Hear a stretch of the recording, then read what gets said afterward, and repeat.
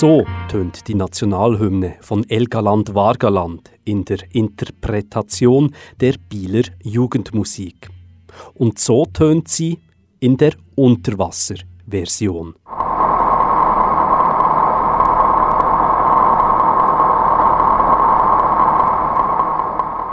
Roger Ziegler, Musikverantwortlicher der Berner Dampfzentrale, ist zurzeit unterwegs als Botschafter des Königreichs Elgaland-Vargaland. Er hat die beiden Könige Leif der Erste und Michael der Erste mit ihrem Gefolge nach Bern eingeladen. Ans Kunstprojekt RaBe-Bericht géniale der Dampfzentrale und des Kunstmuseums Bern. The Kingdoms of Elgaland-Vargaland kommt vor allem aus Schweden, weil zwei schwedische Künstler, die man vor allem als Musiker eigentlich kennt, in den Kreisen, die sich für experimentelle elektronische Musik interessieren natürlich. Die Namen sind Carl Michael von Hausswolff und Leif Elggren, und die haben ein Kunstprojekt gegründet, was ein fiktives Königreich ist.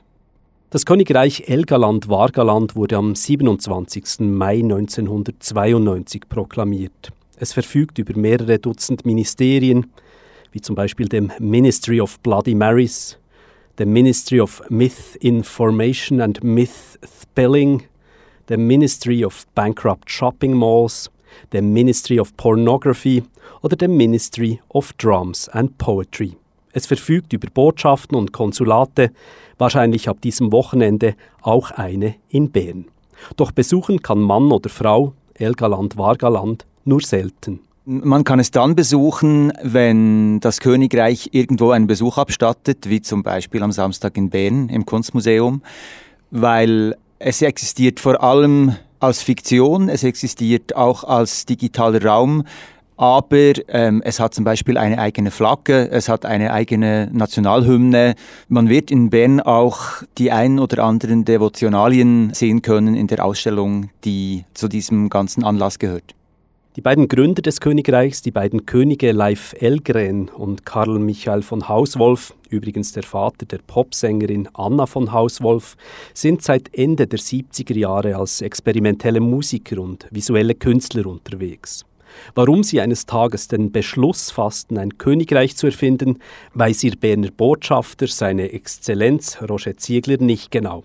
Doch er hat seine Vermutungen. Ich denke, da diese Musiker vor allem Musik machen, die ohne Wort, ohne Botschaft auskommt, ist wahrscheinlich die Idee entstanden, dass sie gerne ein politisches Nebenprojekt in die Welt setzen würden. Und bei Kingdoms of Elgaland-Vargaland geht es ganz stark um Themen wie Territorium, Macht, wer sagt, wer sich wo aufhalten darf. Es gibt eine Definition, wo das Königreich sich befindet, nämlich auf den Grenzlinien zwischen den Ländern. Und damit kann Elgaland-Vargaland definitiv als Provokation verstanden werden. Eine Provokation, die sich an diejenigen richtet, die heute die alte Idee der Nation wieder aufleben lassen wollen. Rechtspopulisten wie Donald Trump, Christoph Blocher oder die vielen anderen rechten Köpfe, die im Moment überall auf der Welt am Auferstehen sind. Das Königreich Elgaland-Vargaland stellt die Idee der Nation nicht nur in Frage, sondern zieht sie gewissermaßen ins Lächerliche. Die Mitglieder von Elgaland-Vargaland sind zum Beispiel auch einmal mit selbst ausgestellten Pässen über die grüne Grenze gegangen und sind so lange gewandert, bis sie aufgegriffen wurden und selbstverständlich zurück nach Schweden geschickt worden sind. Und das Ganze war schlichtweg einfach eine Kunstaktion, um zu schauen, ob man mit den Pässen dieser fiktiven Nation eine bestimmte Strecke hinter sich bringen kann. 1423 Menschen sind im Moment im Besitz eines Passes von Elgaland-Vargaland. Somit ist das Königreich einwohnermäßig bereits größer als 4 offiziell anerkannte Staaten der Erde, vermeldet es mit einem gewissen Stolz auf seiner Webseite. Offenbar ist es nicht besonders schwierig, einen Pass des Königreichs zu beantragen.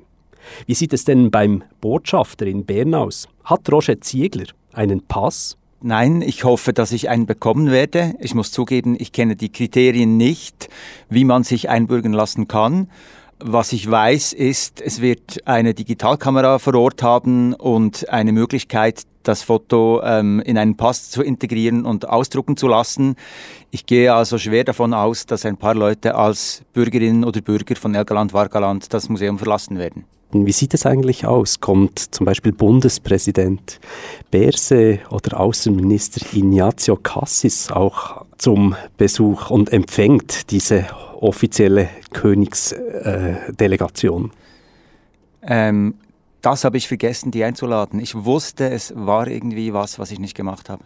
Naja, vielleicht kommen sie dann doch noch, die Bundesräte. Oder wenigstens der Stadtpräsident. Und vielleicht gibt es dann die Hymne des Königreichs Elgaland-Vargaland, auch in der Alphorn-Version.